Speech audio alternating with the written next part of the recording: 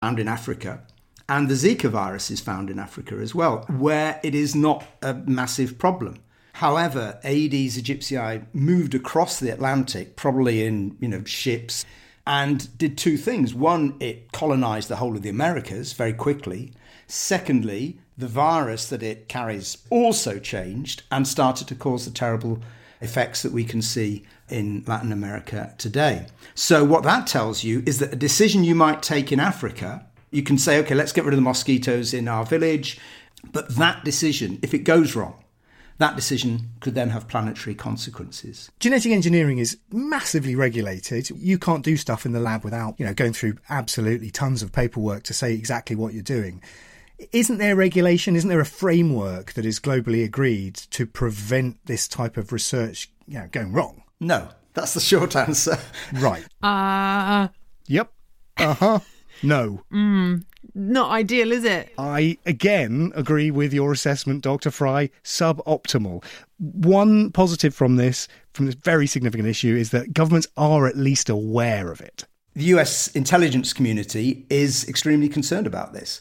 I kind of veer around on this because I know, because I'm writing a book about the history of genetic engineering, that when the very first genetic engineering techniques were developed in the early 1970s, people were terrified. They were terrified that this was going to get loose, that there would be new diseases, that we would destroy ecosystems.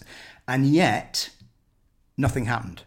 Now, that might be that, that was just because it was so clunky and nobody malicious tried to do this. This is completely different.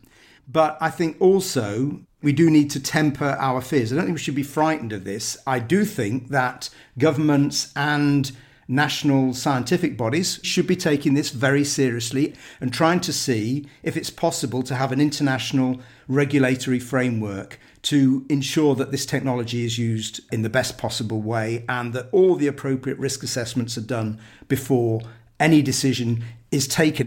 You know how I do like to quote films? I do. I don't know whether you've noticed that before. So there's the Jurassic Park one, which comes up quite a lot in our conversations, which is... Life Finds a Way? Exactly. But there was another one that came up in our conversations between me and Matthew, which was from Spinal Tap, which is there's a very fine line between clever and stupid. Should put that on your tombstone, Adam. Anyway, understanding something as big as the influence of hundreds of thousands of insects, that's something that's not very easy. But this is something that we're going to need to get a grip of, because Erica McAllister told me that it has been right on our doorstep before and could well be again. We have a resident population that can, if pushed, as it were, be a vector towards malaria. And we had it definitely during World War II, especially when a lot of the troops